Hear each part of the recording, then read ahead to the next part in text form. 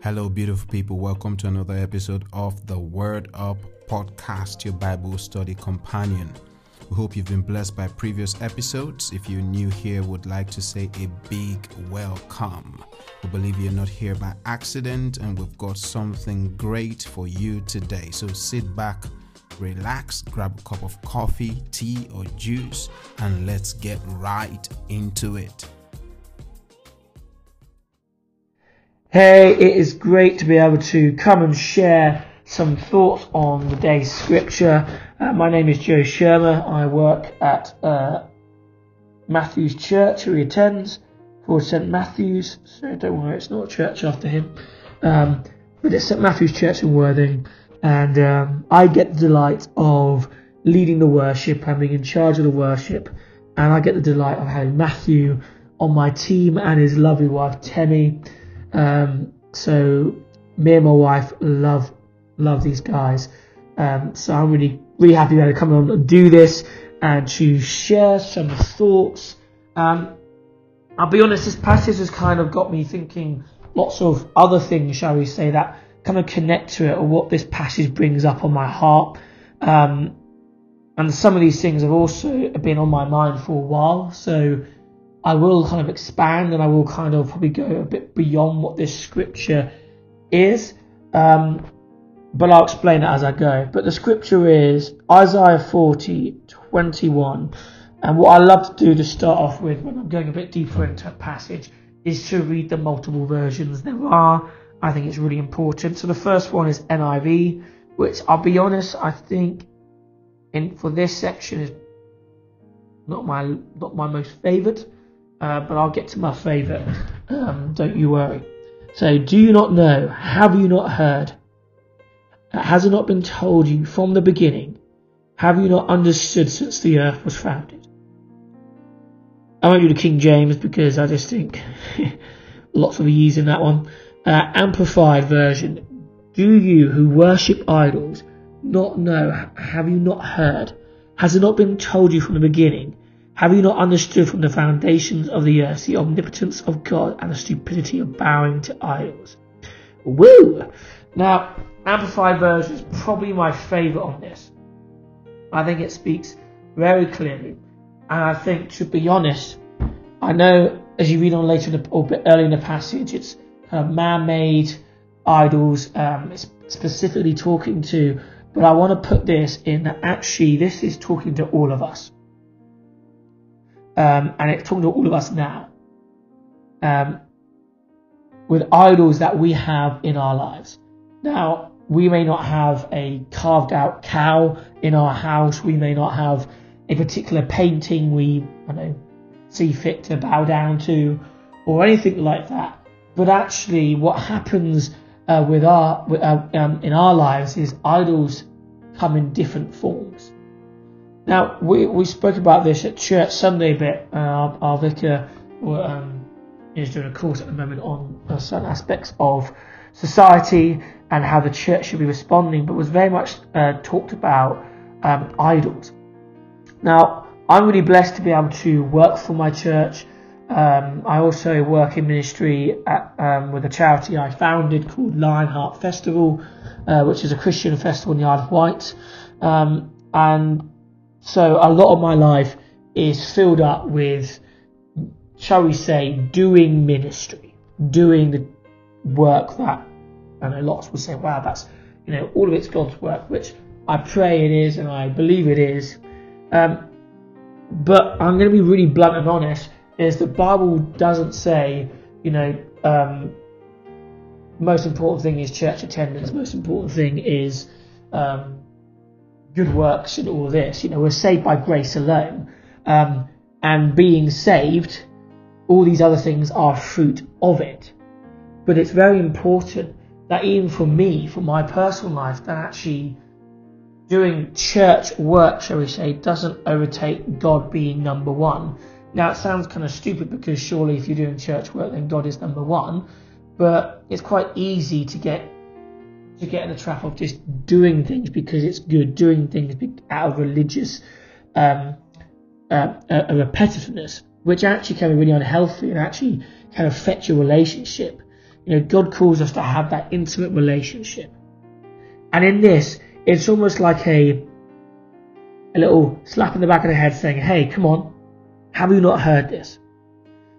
That nothing is more powerful, nothing is more impressive, nothing is more beautiful than God. There's no idol that would ever come close, that is ever worth your time.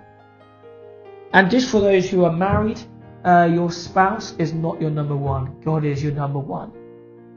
I was best described it by one of my youth pastors from Cardiff called Ricardo, a great guy, and he basically said it's a triangle. The top of the triangle is God, and the bottom left and bottom right is you and your wife, or you and your husband. So I just want to encourage you with that. One reminder today is God your number one? Number two is identify idols that are infiltrating your life. Sometimes taking some time out just to pray and allow God to bring that up in you and to highlight these things is really important. That's just my first point on that. And I want to share you something else. I've just come back from New York on a holiday with my wife. We went to see my brother who's living there. And it was, a really great time, manic time. I think we walked about 25,000 steps a day. So it was great, but it was a busy time. And we had a real blessing on the first night. We went up a really tall tower. It's got a particular name. I have no idea what it's called. And it was brilliant. And as you can imagine, at night, New York looks simply stunning. And I just looked out, and there's lots of people there having a great time, and I know there were some blow-up balls and balloons they were playing with, and I just really felt so close to God in that moment. I just really felt He was speaking to me in this time, and the Holy Spirit was just pressing on me different thoughts, and I looked out, and it was stunning. The lights, the tall towers, you almost felt so small and insignificant. Yet obviously God calls us chosen, loved, set apart. But just when you're really thinking and looking out, thinking what man had made, but still, in my heart, I was just like, but still nothing compares to the beauty of Jesus.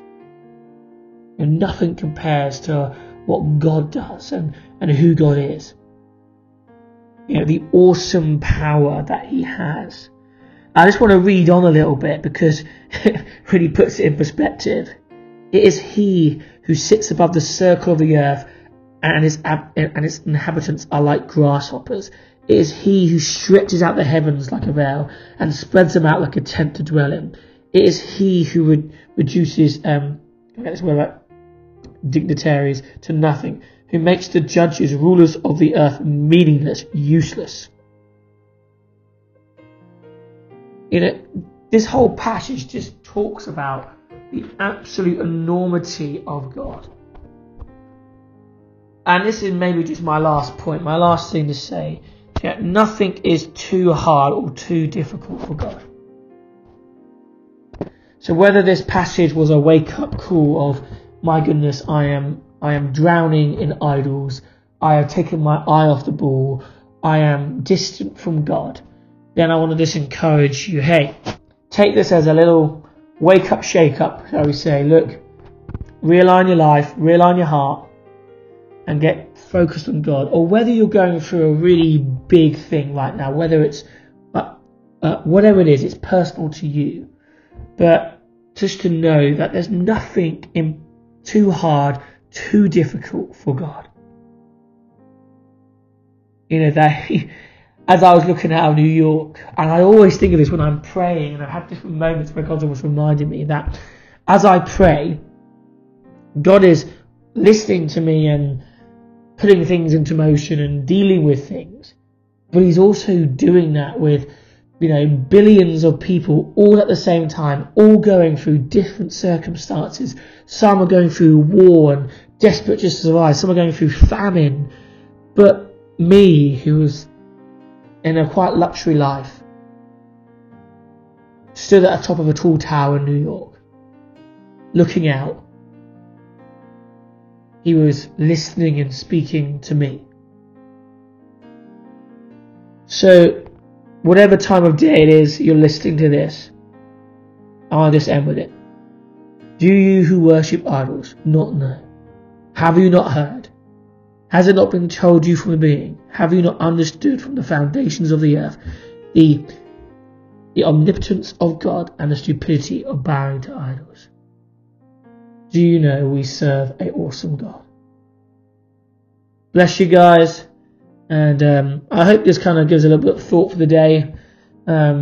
Please delve deep into this passage, into the scripture. Isaiah is absolutely full of golden nuggets, and this. Sometimes we can look at things a bit differently. Sometimes things stick out to us. Sometimes God put things on our heart. So please delve deep into it, dissect it. But please just know God loves you. He is for you. And He is a great big God. God bless. Thanks for tuning into the Word Up podcast today. We hope you've been blessed and inspired by God's Word.